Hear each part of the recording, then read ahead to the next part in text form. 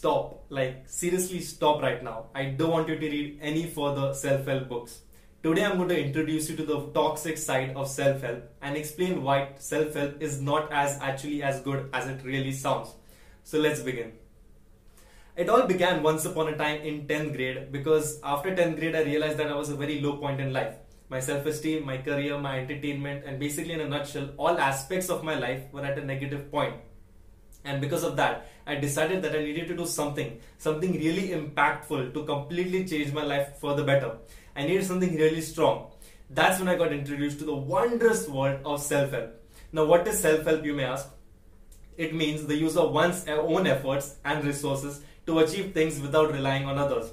Or in simpler words, it means to take responsibility of your own life and focusing on those negative aspects or low aspects of your life and consciously taking the efforts to make them better.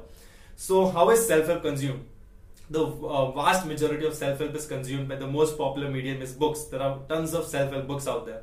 And then come the secondary and tertiary mediums, that is your blogs, podcasts, articles, YouTube videos, and so on and so forth.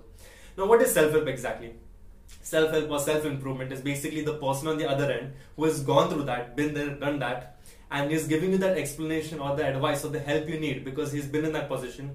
He has already overcome that place of problem that he was personally stuck in. So he is on that medium where he's distributing that advice. He's telling you his own experience of how he's been through that particular problem or that aspect in life with an intent to help you get out of there too. So when you consume self-help content based on like how to become confident or how to do this, you're basically focusing on that person's experience and using that in your own life, using that advice, that tips from the book or video to improve your own aspects of that particular life as well.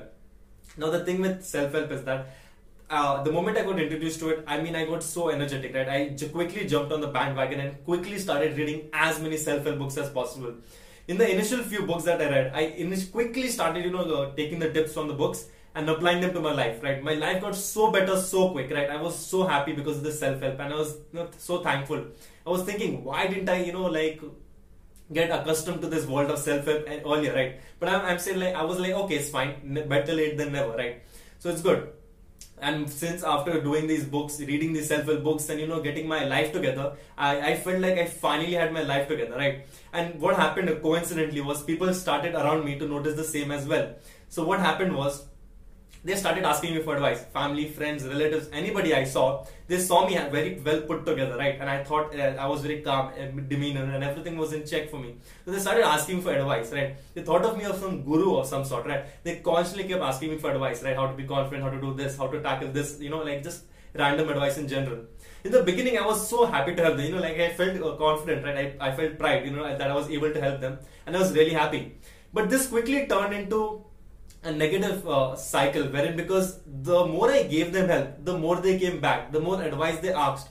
And what I came to know in reality was that they weren't applying anything that I said and I was wasting time telling them.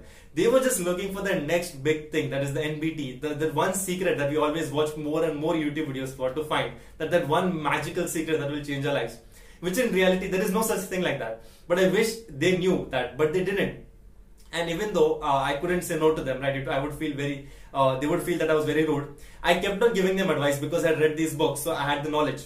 But I felt a hypocrite. And I felt a hypocrite because I hadn't even used that knowledge myself, but just because I read the books, I'm just giving and preaching on them.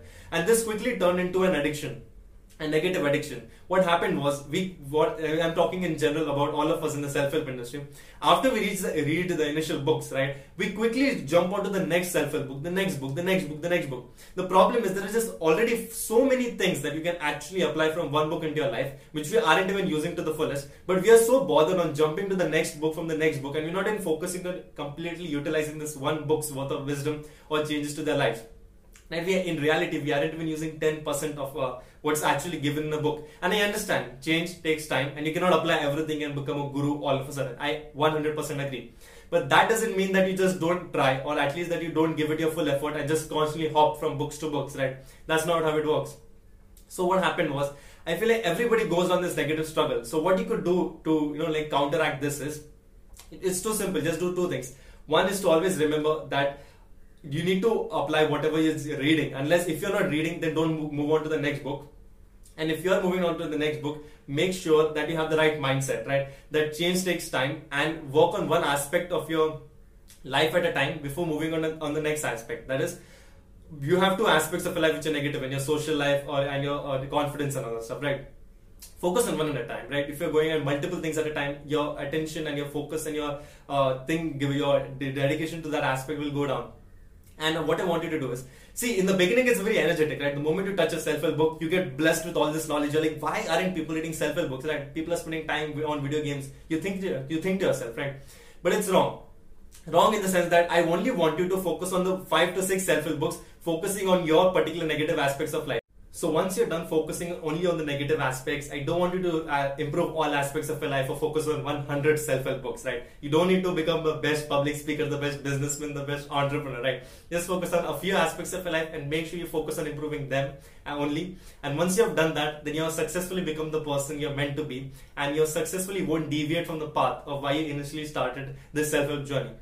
So I hope you absorbed all the insights that I have to offer to you in this episode, to help you not deviate from the path of your self-help journey and emerge victorious. And I know that you absolutely enjoyed watching this episode and would love to watch more episodes like this. So click here on this playlist to watch more episodes like this, or click here to subscribe or watch the next episode. And with that being said, that's all I have for this episode.